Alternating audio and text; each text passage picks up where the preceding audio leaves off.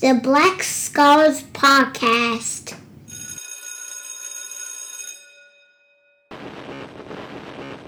BlackScholarsPublishing.com. That we should get our own. Once we have our own, we're respected for the fact that we can create our own. And that's equality right there.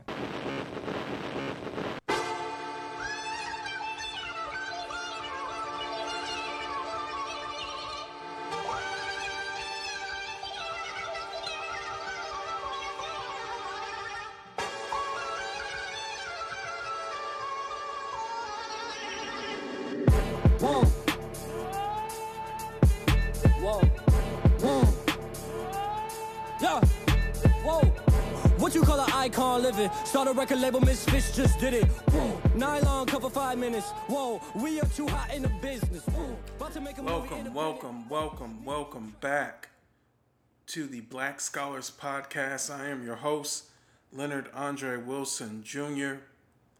Shout out to my fellow black and brown educators and scholars. We have peaked past 10,000 downloads. This has been a long ride, but I am extremely grateful. In hindsight, looking back at last year, 2019, I believe I only published 9 or 10 episodes. Now I'm moving at a rapid pace thanks to COVID-19 and quarantine and the entire pandemic. This is episode 39 as we continue to break down the America to Me series. Today we're going to look at episode 5. Episode 5 is called I Don't Have to Think About Being White. In this episode, we're introduced to a couple of new students or new characters. One is Caroline, who's a freshman. She's in mostly honors classes. She's in 4 clubs. She has an older sister who's in college. And she's expected, and she pushes herself as well, to do very well academically. We've seen it before. And I should be clear, these 2 new students that we've been introduced to are white. And we even get a chance to see the filmmakers interview potential students and their families to be, followed on the show. We also have another appearance from Dr. Holland, the assistant principal who left Oak Park River Forest. And it was her recommendation that they also follow white students as well. I thought about, they should follow white students, but I thought, well, why would Dr. Holland bring that up? And then she mentioned equity. And what we need to realize is that equity is an issue for all students.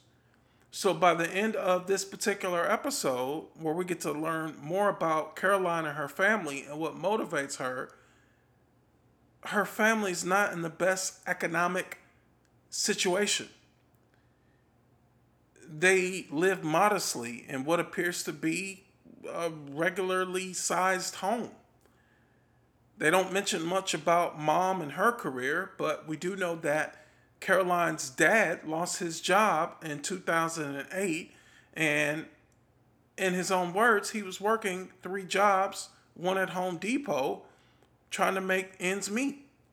Now, he recently, at the time of the filming of this documentary, bounced back with the job in architecture, but it's the exact same reason since the show existed, pre 10,000 downloads, I've always said it's important to keep a side hustle. It's important to own your own business. It's important to explore your own talents, gifts, skills, passions, acquire new skills, because when you depend on one source to fund your lifestyle and your loved ones, you're playing a dangerous game of capitalism. You're playing a dangerous game. How capitalism is set up, how this economy is set up. how inflation is set up. The price of that dollar, it keeps shrinking. It keeps shrinking. So you have to continue to grow the number of streams of income as much as possible to help avoid that situation that Caroline Dad got in. But thus far, again, this is our first episode seeing Caroline. I like her. I like her family. I like the focus that she has. And she has a great role model in her sister who got, seems like a full ride, or at least a lot of scholarships to attend college. The second student that we get to introduce to is Brandon. Brandon is a sophomore. Again, he is a white kid, which is different than what we've seen previously. And Brandon struggles to stay focused. Again, his own words. He struggles to be his best academically. He's not a strong student. However, he is an athlete. He plays baseball. He's a pitcher. He seems to be a very talented pitcher. Less talented than he thought he was, again, according to his own words. And we just kind of see a dichotomy between a female student and a male student, and one who's very academically focused, who has a fear in Caroline of being average. It's the thing that drives me. It's the thing that I try to engraft in my students. Don't be mediocre. Don't be average. We live in a society where being mediocre, being average is almost revered. It's praised, and it's bewildering. Maybe I was born in the wrong decade or the wrong generation, being born in the 80s, but how I was brought up is that being average is not good enough. And I see that in Caroline. She doesn't want to be average. So she's pushing herself. She's got a role model. She's got good parents. They have a modest way of living. And she's humble about it. So, if anything I take away from this show, from this episode, and this episode is called, I Don't Have to Think About Being White. When I think about that title, I think about that central idea. I don't have to think about being white. There's a difference and there's similarities. And what I mean by that is there is a difference clearly between Caroline and Brandon. Brandon's not academically astute, stout. But Caroline is. And she keeps pushing herself. Brandon, on the other hand, he's kind of struggling for motivation. But they're no different than many of the African-American students we've been following, between Jada and Keyshawn and Kendall and Charles. No difference. The other thing that was important in this show that I'd like to highlight is the reading class. Again, taught by 2 general education teachers. And in this reading class, they said themselves, and they get it, they don't feel sorry for their students. Which, reverse, go back to the previous episode with Dr. Foster, as we broke down episode 4, we had the physics science teacher saying that he feels pressured, or that teachers or white teachers feel pressured to save black kids, to save or fix the black race. No, that's not your job. No, white man, we don't need you to do that. And I think what's hard is because I think we get a lot of pressure here as teachers to make a difference, to fix black people, to improve scores. We're not given any ways to do it. Mm-hmm. So that's someone who's very aware, like you could be a great resource. Not to blame that specific science teacher, but historically, you're part of the problem. And I'm saying that without us fully knowing his heritage. But just speaking in white in general, as a majority power, you're the reason why we are in the situation that we are in. Some of the stuff is, we should have already crawled ourselves out of. But in the black community, it's like you take 2 steps forward and you get knocked 3 steps back. You get a little money, you start doing well for yourself, you get a career,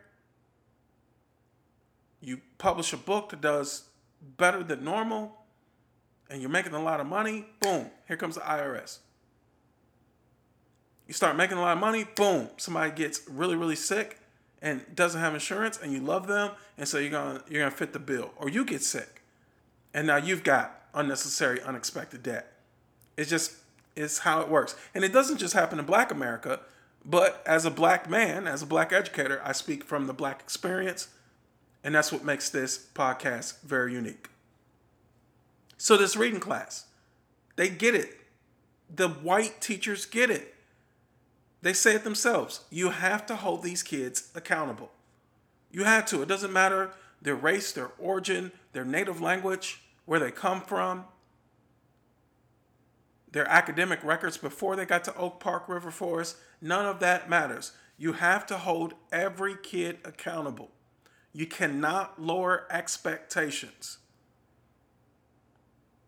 That's got to be the motto as we go into this 2020-21 school year, is you cannot lower expectations. We lost instructional time. We did. It happened. We'll probably lose more instructional time. Yep, probably going to happen. If these scientific reports are accurate, it's probably going to happen. But we do not, as the instructional leaders of our classroom or as the instructional leaders of our school or districts, we will never lower expectations. We will always meet the kids where they are, and we will provide them with the instruction, the curriculum, the strategies, the intervention, the enrichment that they need, each individual student needs, and we will raise their performance. We will raise their self-confidence. We will raise their self-efficacy. Expectations will always remain high. That's how you close the achievement gap. Theoretically, that's how you close the achievement gap. The other thing I'd like to highlight is that both of these teachers, are products of Oak Park River Forest. I love to see it. I would have loved to teach at my old high school, or to teach at my own previous middle school, which is a gifted and talented middle school. I would love to have been an English teacher there. Oh my God, it would have been awesome. But I moved, and I'm not going back. Now let's talk about Terrence. So we see Terrence a couple of times. One, he has failed, looks like the first semester of his English class. No surprise there. The other thing is we see him with an assistive technology specialist, Lisa Vincent. And she's modeling with Terrence. She's showing him his data, his speed of reading, using his assistive technology. And she's also setting goals and writing down steps that he needs to execute next with the use of his assistive technology. So I just wanted to highlight that. Again, reiterating, it's important to always model for kids, to role play with kids, to discuss students' data, and in that discussion, explain it and have them explain it to you as well. And also to set goals with students.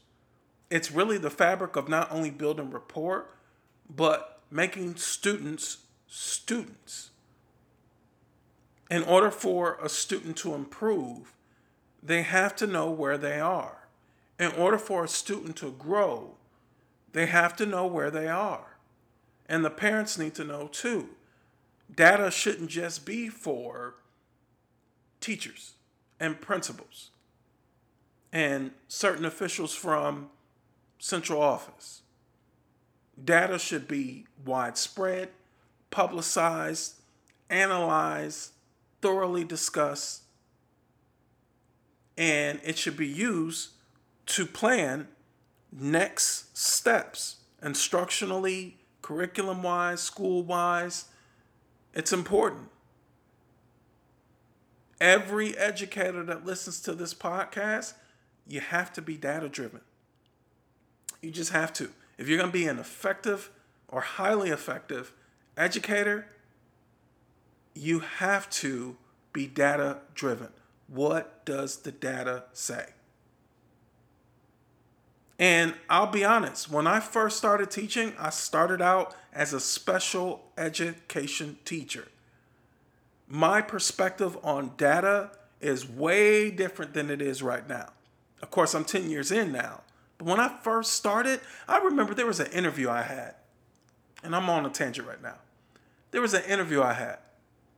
And part of the interview, it was about 10 educators in there. It was like a group interview, and then they broke us up into separate one-on-one interviews. And part of the group task was for us to analyze data as if we're in a POC and to speak about it. So they gave us a few minutes to study the data. It was something about math. It was math data for a whole school. And they just gave us the data. I don't know if it was real or if it was fabricated. But I remember being in that interview, and honestly, guys, this is very early in my career. I didn't have much to say.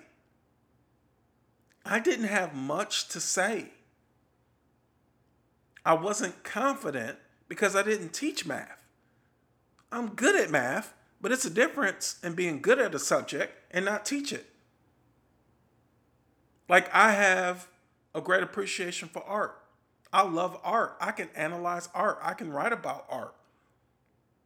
But I can't really create visual art. I can't draw like I used to when I was a kid. I can't paint like I used to when I was a kid. It's the difference between being comfortable in the subject enough to actually participate and study it, and being comfortable in a subject where you can teach it. Fast forward 10 years later, you put me in that same interview situation, in which case I have had similar interviews like that, where I've been asked to analyze data. And because I've had the repetition, thanks to my previous middle school that I worked at, and my former principal who has resigned. She's retired from being a principal. She's still in education, and she's going to be training other principals.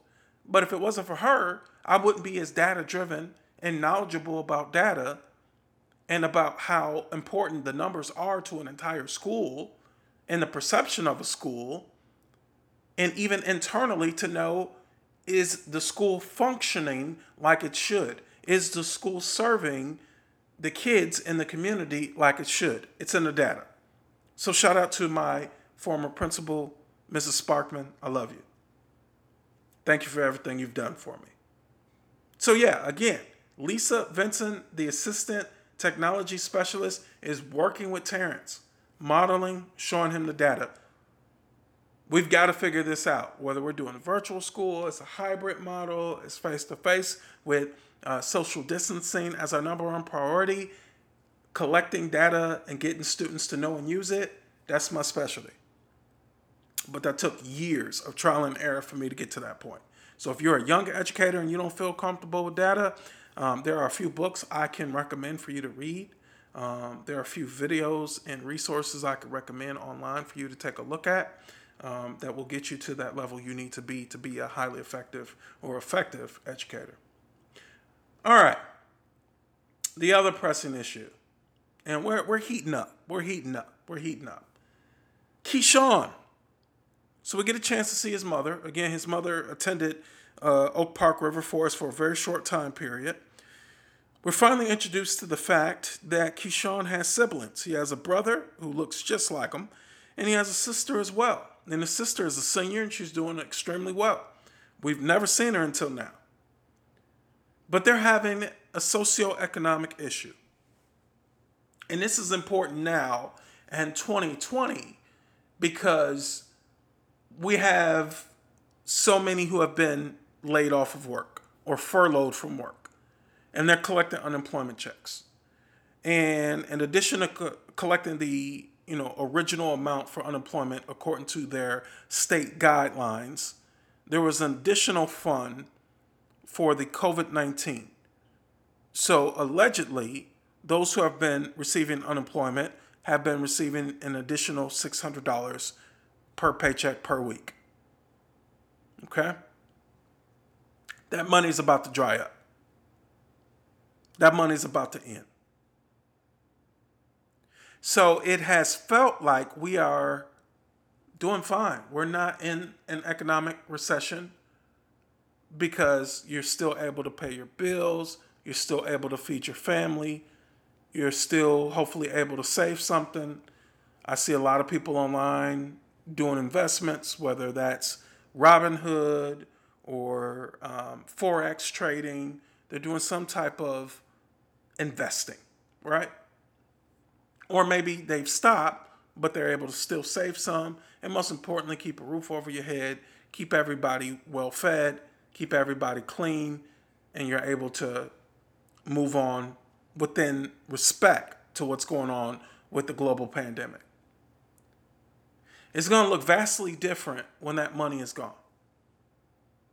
When that extra $600 per week disappears. We're talking about an extra $2,400 a month. Which makes a big difference regardless of what state or region you're in. It makes a huge difference. So Keyshawn and his family, they live in Oak Park. They live in this town. They live in this area, which allows Keyshawn to attend Oak Park River High. But now they might have to move back to the hood. Now they might have to move back to the inner city of Chicago. Or not even necessarily the inner city. It might have to move to West Chicago, where the violence is just as threatening as any other part of Chicago.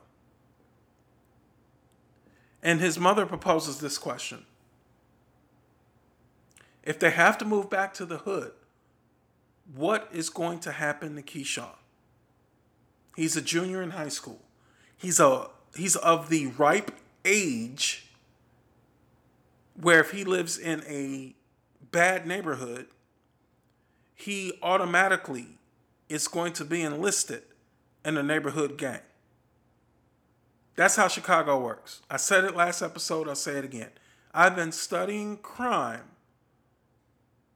in the city of Chicago for, I want to say, at least 8 years. Sometimes I just get intrigued and I just study. It might not even necessarily be for a future book. It might not be for a future project. But once I get fascinated with something, I'm a scholar. I am going to study. So his mother has every right to feel nervous, apprehensive, fearful of what could happen to not just Keyshawn, but either his sister or his younger brother. And his younger brother is not too far behind Keyshawn. He's not too far behind.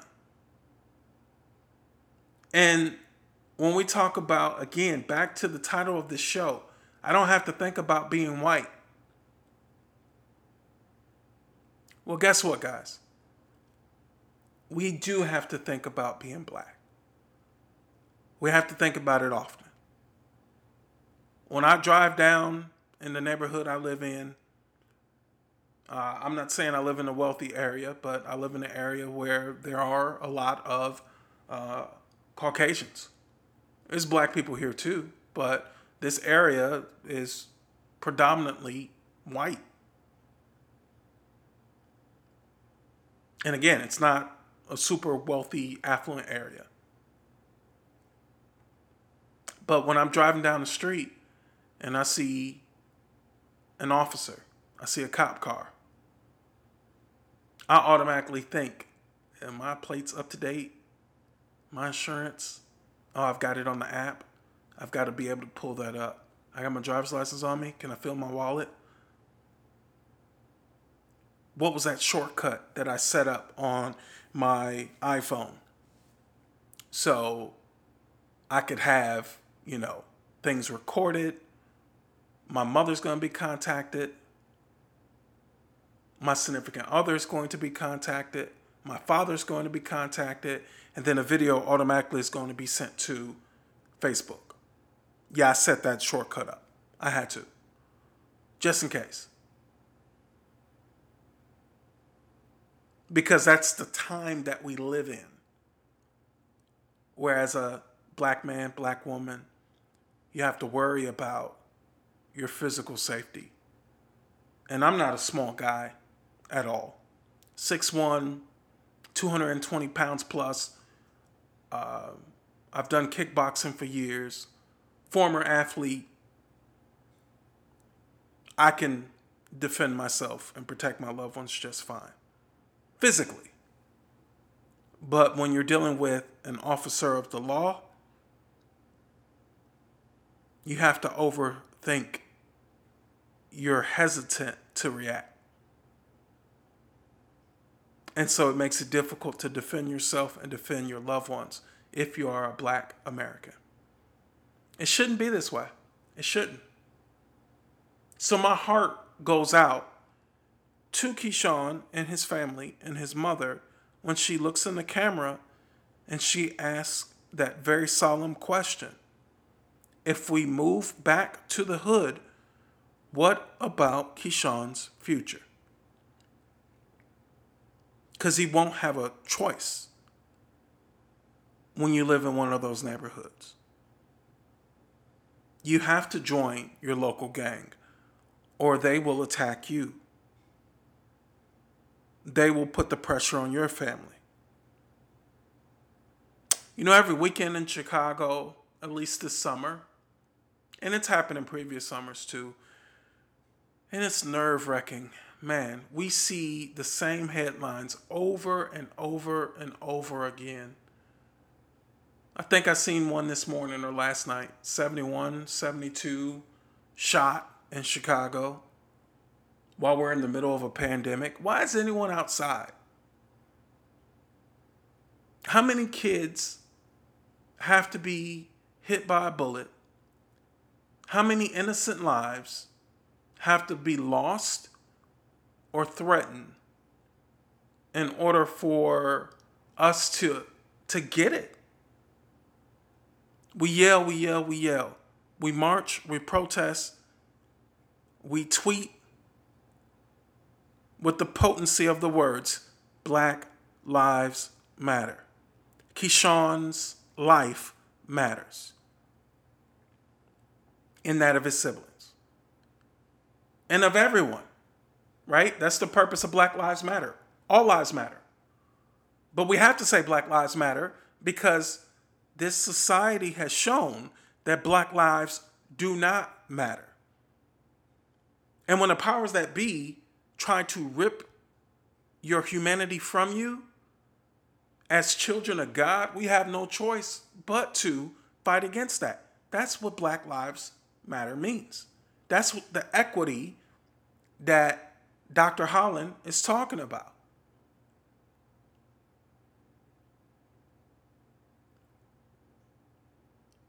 So, let me repeat the title of this show one more time, of this episode. I don't have to think about being white. Again, we have to think about being black. So the final topic I want to discuss about this episode, and this is the part where my mouth dropped. And I said, what on God's green earth is going on here? We got the basketball game versus Fenwick. So Fenwick is, a quote unquote perfect school, religious school. And there's even, I don't know if he was a priest. I don't know if it was one of the educators at the school or a parent. But this guy was dressed in some religious garb to go get a hot dog and nachos or whatever he was buying from the concession stands. And it's like, what is going on? So the filmmakers take us to one of the leadership classes, and the leadership class is taught by the head football coach, which he appears to be a really great guy. He gets it. And what's discovered is he missed the day of school, but everyone was blowing up his phone. He was at a funeral.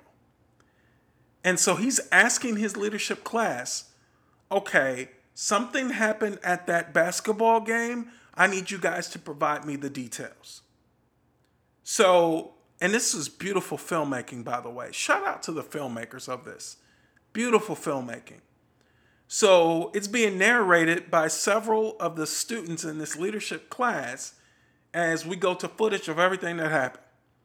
And so first, the kids met up about 4:45.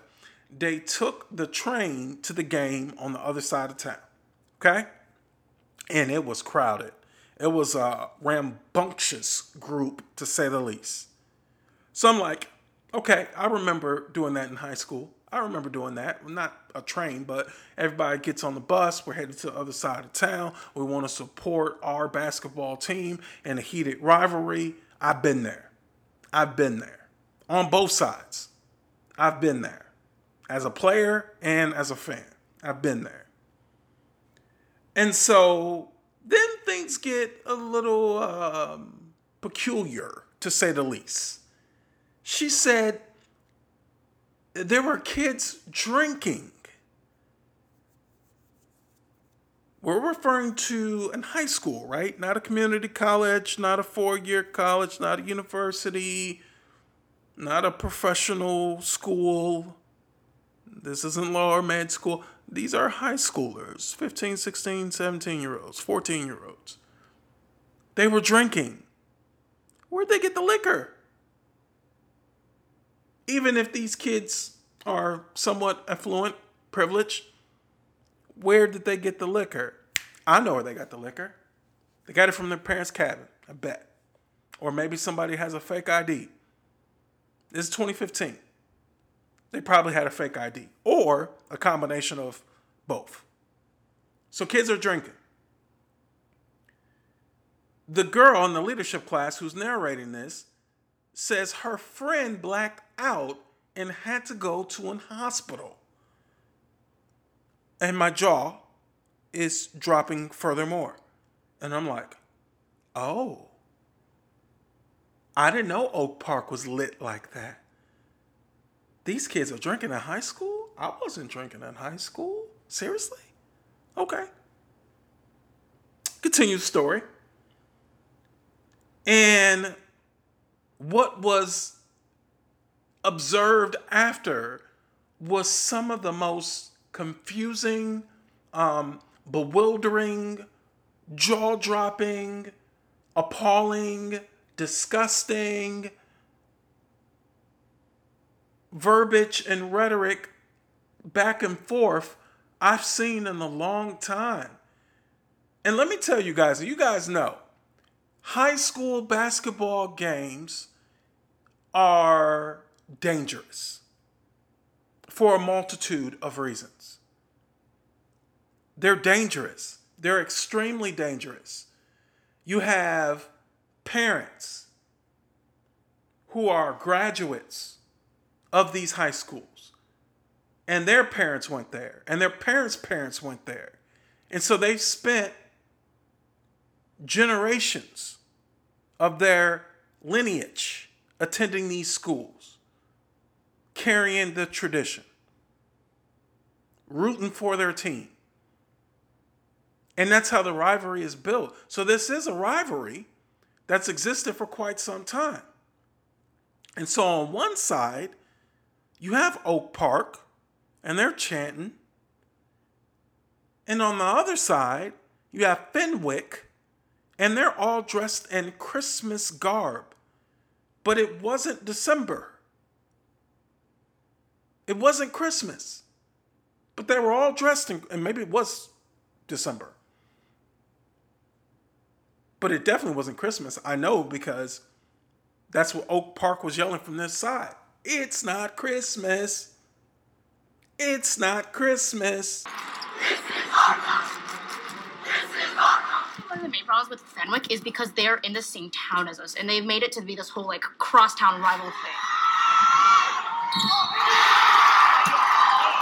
There's this real big tension because Fenwick kind of looks down on OPF, kind of like this bad school, like this almost ghetto school, and then Fenwick's kind of like this like religious school where like everything's perfect.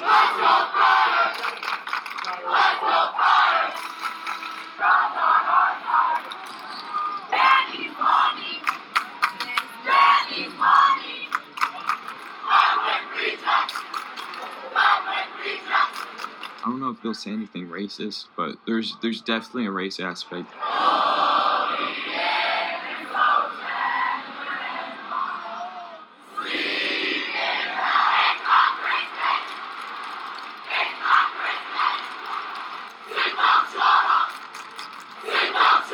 So it just gets worse and worse. Like, they start saying, like, you're going to pump our gas one day.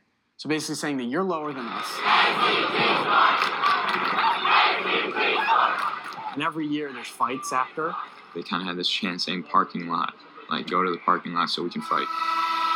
Last year was ridiculous. I remember walking out of the pavilion. I saw my buddy, like a priest shoved him to kind of get the OPRF crowd like back, and he just punched the priest. But on the other side, they said the following.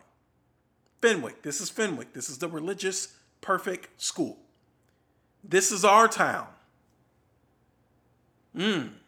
That's got some religious, or excuse me, not religious. That's got some racial undertones.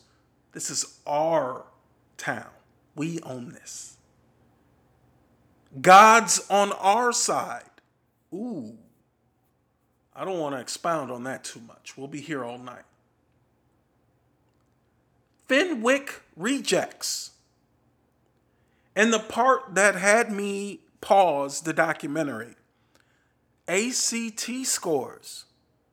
And what's interesting when you watch that part, there are a couple of students in the Fenwick section that will not say it, and one girl with blonde hair is taking her hand and she's kind of shaking it across her throat like, no, no, no, no, no. I'm not going to go that far. But the fact that so many kids, one, would either come up with that and then actually say that and execute that chant, ACT scores. Remember, we're on the path at Oak Park River Forest High, where there's a 75-year gap to get black students to catch up with white students in terms of ACT composite scores. And we got Fenwick calling them Fenwick rejects and then chanting ACT scores. And then they didn't show it, but some of the students are saying, they're also saying, you're going to pump gas for us one day. You're going to work for us one day. And just yelling all types of hateful, elitist chants and phrases. That is ugly. I couldn't imagine being a coach or a parent or an educator there on either side, and you didn't see any parent or adult, as far as the film, they didn't show anybody trying to stop it. I mean, even if I'm the announcer, I feel like at a high school game, somebody's going to have to say something. If I'm a coach of either one of these basketball teams, somebody has got to say something. So, to no surprise, at the very end, everyone that attends Oak Park River Forest, they're yelling F Fenwick, and they're ready to fight. Especially because, guess what? They lost the basketball game. They felt attacked. And that crowd on both sides was predominantly white. And on Fenwick's side, I don't even want to call it predominantly. I'm gonna be honest with you guys. I don't think I've seen one black kid or adult on the Fenwick side. Of course, there are a few at the Oak Park River Forest side. I'm just glad Keyshawn and Kendall, and I'm glad they weren't there. But there were some black kids there. And so the Fenwick section, those students, they wouldn't come out. And so the police came. And so, again, let's go back to the leadership class. And so the the football coach, the leadership teacher, is saying, that crowd was predominantly white. What if it were predominantly black? How would that have been handled? And we know very much so how that would have been handled specifically by Chicago PD. We already know. Again, the title, I don't have to think about being white. But guess what? We have to think about being black. But that was so ugly. You know, we talk about oppression, racism, equity versus equality. These are the hot topics. These are the pressing issues in education and in society. But when are we going to talk about classism, elitism? You know, no one wants to say it, but I'm going to say it.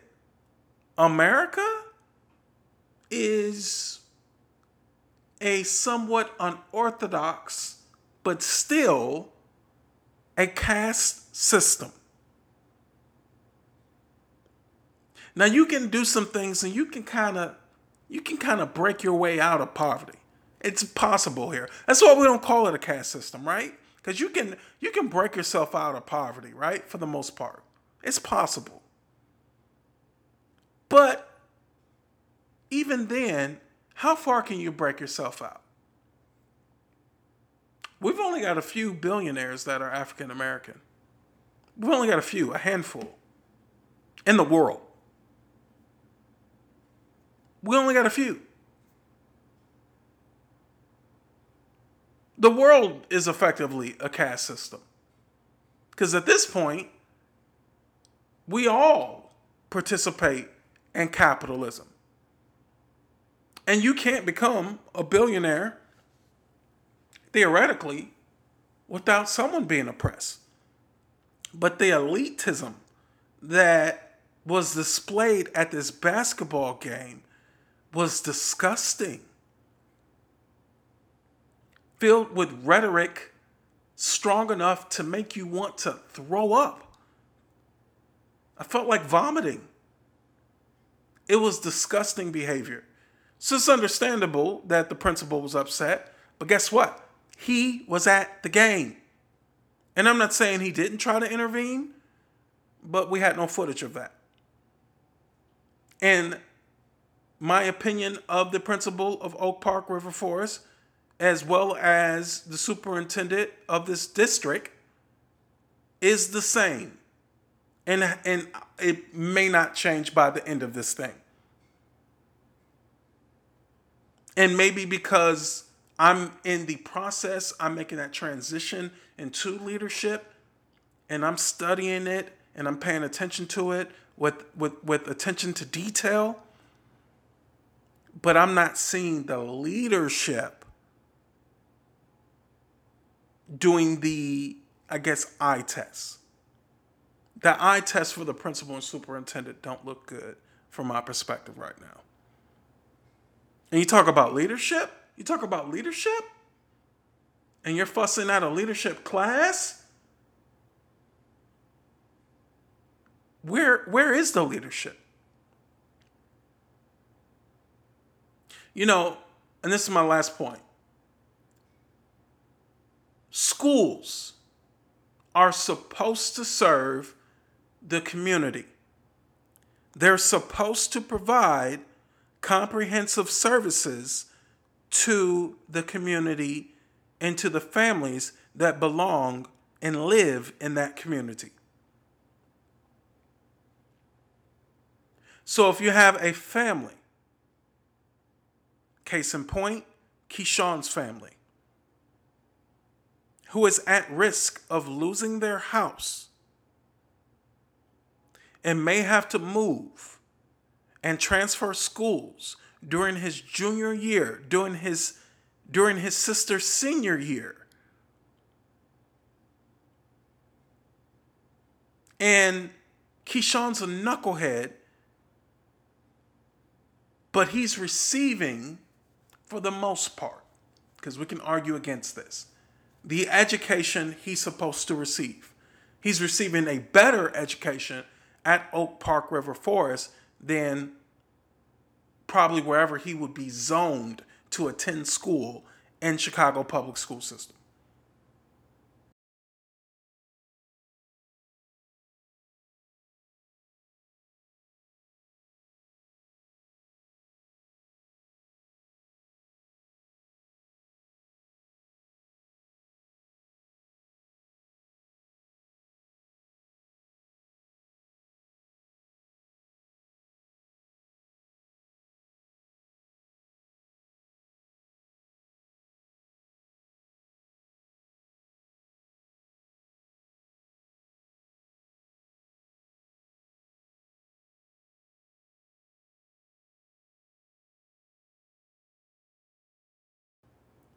But if the school is doing what it's supposed to do, if the school district is doing the needed comprehensive services, providing those services for his family,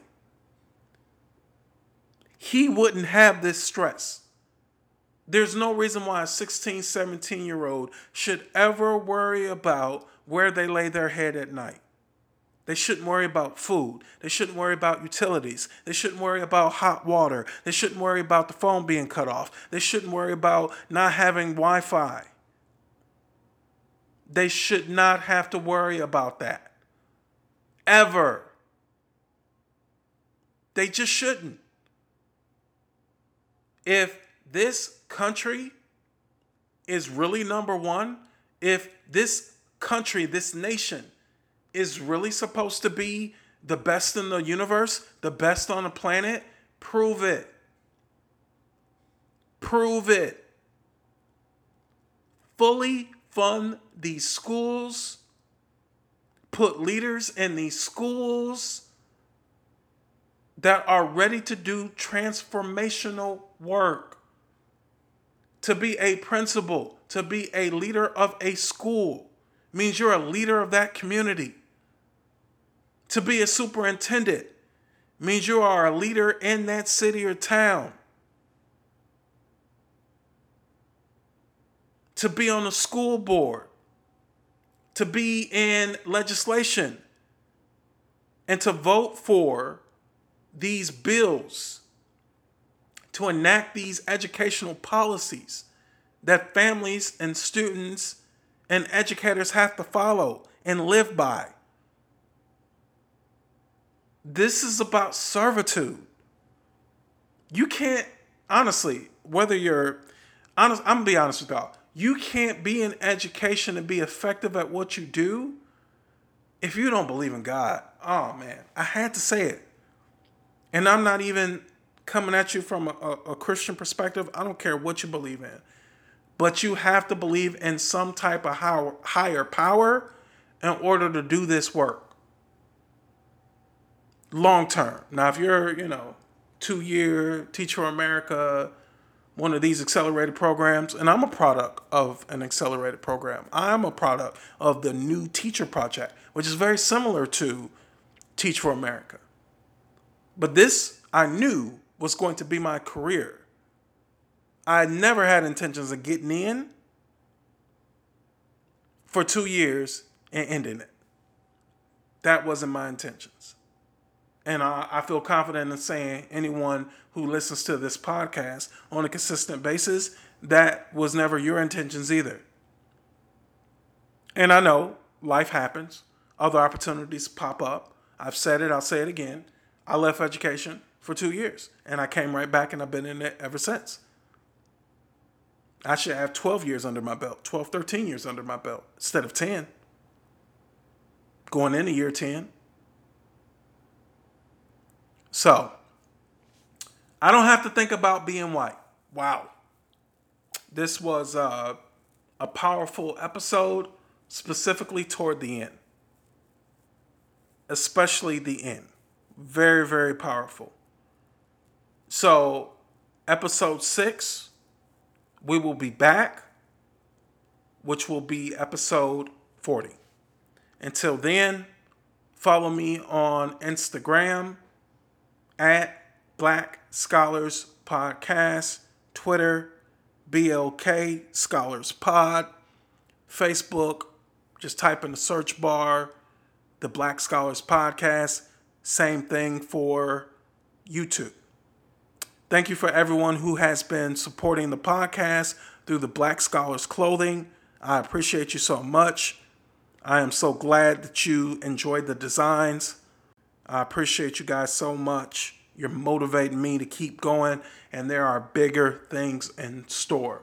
If you guys need me, you know how to reach me, either on social media or feel free to email me at the Black Scholars Podcast at gmail.com. Again, the Black Scholars Podcast at gmail.com. This is episode 39, and I'm out. What can I say? Mamba out. Thank you for listening to the Black Scholars Podcast. For more information, go to blackscholarspublishing.com. You just gotta go. You will never know what you could ever be. If you never try, you will never see. Stayed in Africa, we ain't never leave. So there was no slaves in our history. Were no slave ships, were no misery.